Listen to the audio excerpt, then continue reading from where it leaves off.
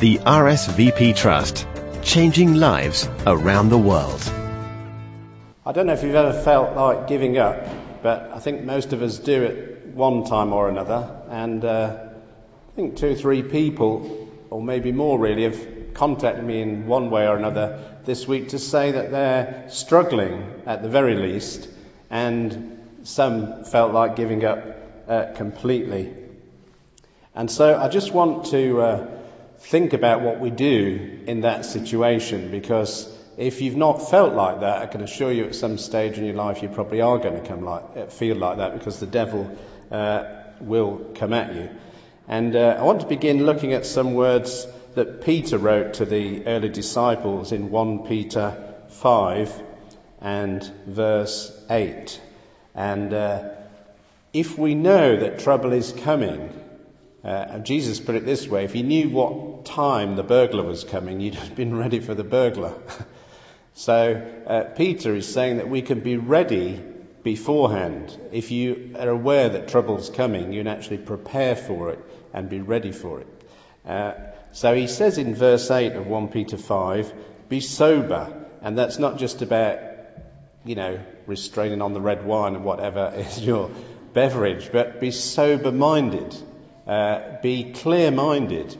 When we have difficulties or we have to make big decisions, we talk about, we're going to sleep on it and make the decision in the cold light of day. So he's really talking about be clear-minded and thoughtful about what you do. And then he says be vigilant, because your adversary, the devil, walks around like a roaring lion seeking whom he may devour. So there's a couple of things there. One is that there's some things that we have to do. Sometimes we think, well, we'll just trust God and then everything will just be fine. And one thing that was said to me this week, well, we trusted God, but it's all going wrong.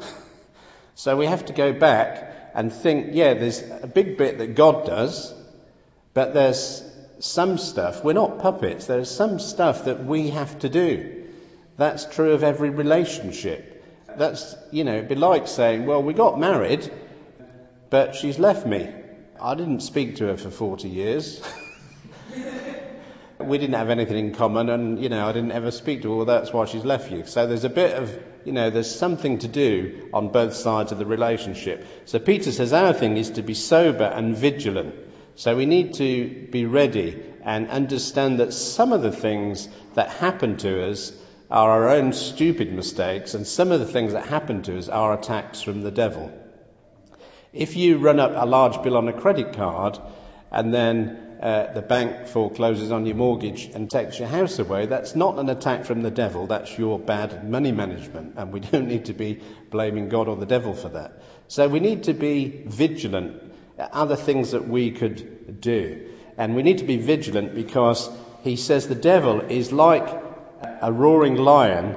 He walks about like a roaring lion seeking whom he may devour. Now the good news is he doesn't get to devour everyone he seeks to devour.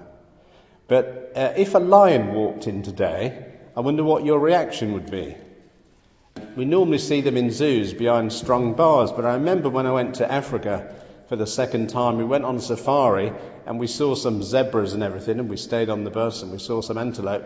And then the guide says, there's some lions, everyone off the bus. And I thought, no, there's some lions, let's stay on the bus and keep the bus moving. And people got off the bus. And there were lions, and I didn't get off the bus because I thought lions are dangerous. You don't want to be near a lion. And another time we took some people to that safari park, and the one thing we didn't see was lions. And we wondered where the lions were because we'd seen them on this previous occasion. And when we got back to Kampala in the city, the headline was that the lions, because when it says national park, I thought it was like Knowsley Safari Park in Liverpool that has some animals but has a big railings around it. But when you see the size of the national parks in Africa, obviously there aren't enough railings in the world to keep the animals, and nobody told the animals where to stay, and they wander in and out of national borders.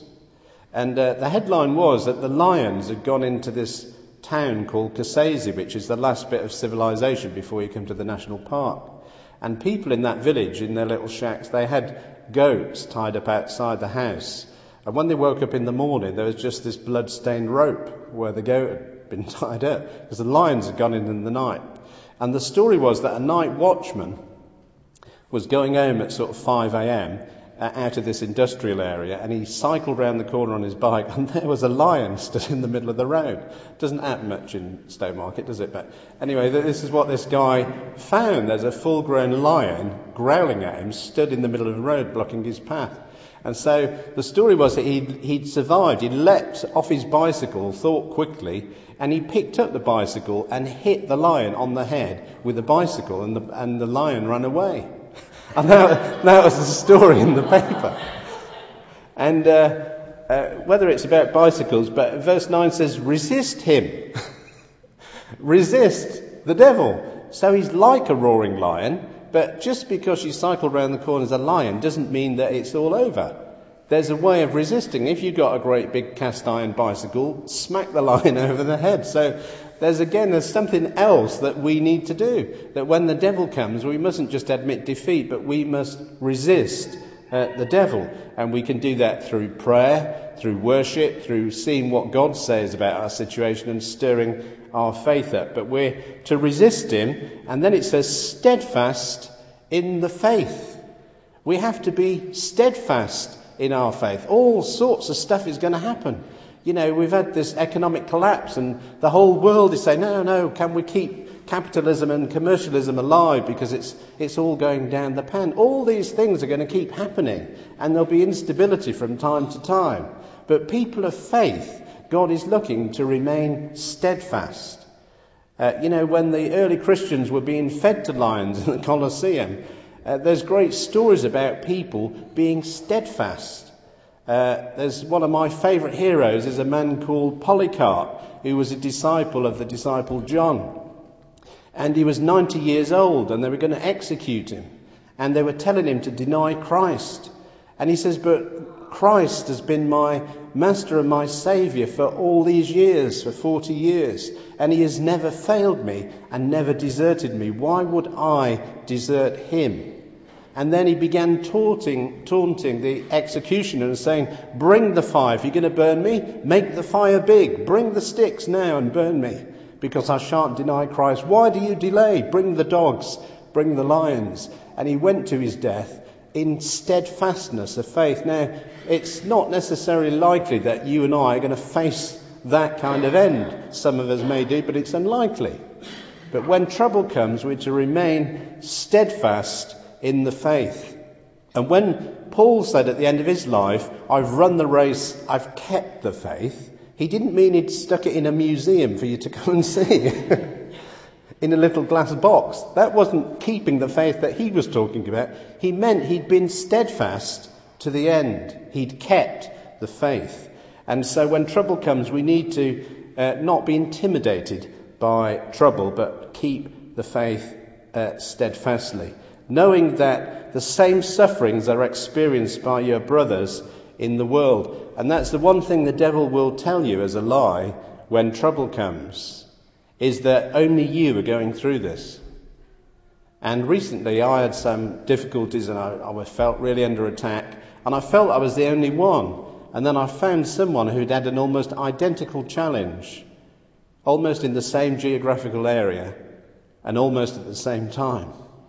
And the thing is, the things that we face, many people in the faith of Christ are suffering the same things the world over. And I don't know about you, but when I get trouble, and then I see someone else who's got some different trouble, I always say, Lord, I'll have their trouble, because I think I could handle that one. If we could swap, I think I could go through what they're going through, but I don't want to go through what I'm going through. But the thing is, we have to stir ourselves up and be steadfast in the faith. And there's someone somewhere is struggling with the same thing that you're struggling with.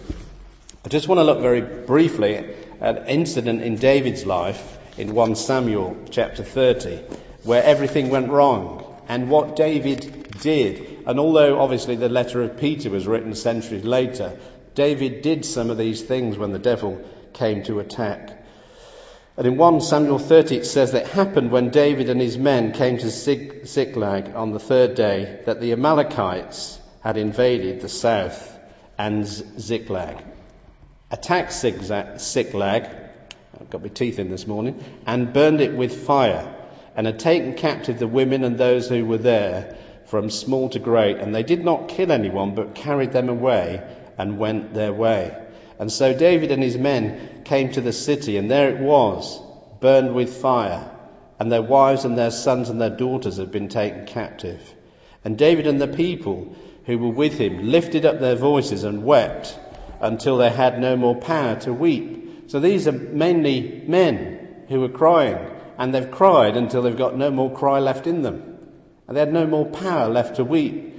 And it says that the women and children have been taken into captivity, and they wept until they couldn't weep anymore. So you can imagine the grief. All their houses had been burnt down, everything they'd worked for. And David's two wives, Ahinoam there, and the Jezreelitess, and Abigail, the widow of Nabal, the Carmelite, had been taken captive. And David was greatly distressed because the people spoke of stoning him. So not only has he come back from his travels and his victories, and that all the houses are burnt down, and all the women and children have been taken into captivity, but now everyone's blaming him because he's the leader. And that's often the way. Anything goes wrong, it's the leader's fault. I don't want to be Prime Minister or, the leader of anything big and public, because you get the blame for the weather and all sorts. And so, although it wasn't David's fault, he got the blame. He got the blame for it because it had all gone wrong. And the people spoke of stoning him because the soul of all the people was grieved, and every man for his sons and daughters. And then it says, but David strengthened himself in the Lord. You see, sometimes there isn't anyone to go and be encouraged by. There isn't anyone we can talk to. We're in a mess and we're under attack, and there is no one, and there is only God. And it says at that time that David strengthened himself in the Lord, that he had to stir himself up. It didn't say he hit the bottle, or, he gave up, or, he just resigned.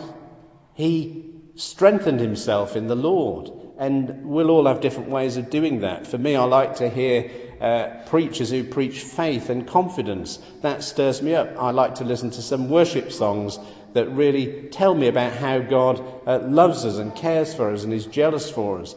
And I have to, even if I don't want to, I kind of put myself under those sounds to stir myself up, to encourage myself in the Lord, because sometimes there isn't anyone.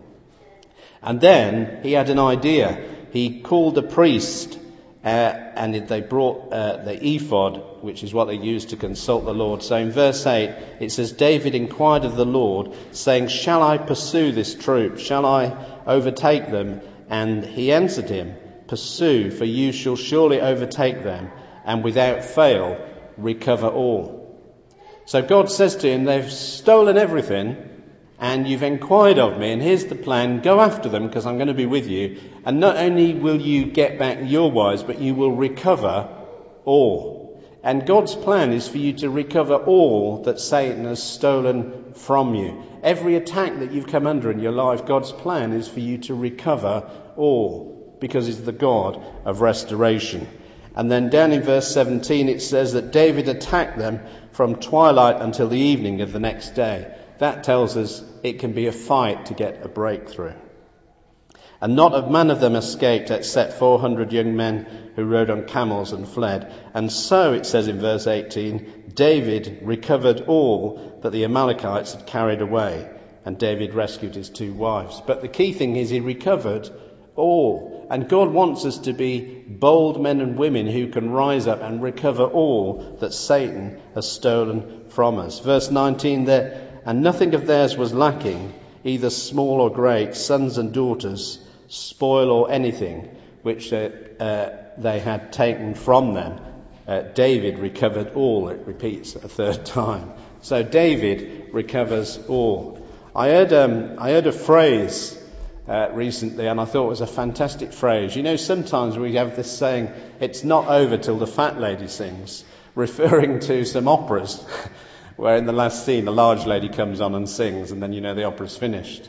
But I heard a phrase that said it's not over till the barren woman sings, referring to Isaiah 54, where it says, "Sing, O barren woman, you who have not borne. Break forth into singing and cry aloud, you who have not laboured with child. For more are the children of the desolate than the children of the married woman, says the Lord." In other words, even while she was barren, God says, sing. There are two ways of worshipping. One is like Miriam when they crossed the Red Sea. When it was all over and the victory was won, you can grab your tambourine. We can all be a Miriam when you've seen what God has done. But when it says that David encouraged himself or stirred himself up in the Lord, it's an act of faith. And so Isaiah has this picture of a barren woman and says, "Sing, O barren woman." So before the miracle has come, begin to sing and praise God. And I would say back in 1987 when my son died, I didn't know all these things, but that's what I did. And I just focused on worshipping God. And I would say that praise of God, thinking, I don't know what's happening. It all looks like it's going wrong, but I know that God is God and he's still worthy of praise. And when we put God in his right place, he can put some of the things in our lives in their right place. And so I want to encourage you this morning that it's not the day to give up. It's not the day just to resign from your faith, but it's the time to resist the devil, be steadfast in your faith, and stir up a spirit of worship in you. Whatever presses your buttons, it might be a Welsh choir, it might be the latest rock band Christians, I don't know what it is, but you need to stir up your faith in the Lord, and God will come and meet you. And I believe we can, like David, recover all. The RSVP Trust, changing lives around the world.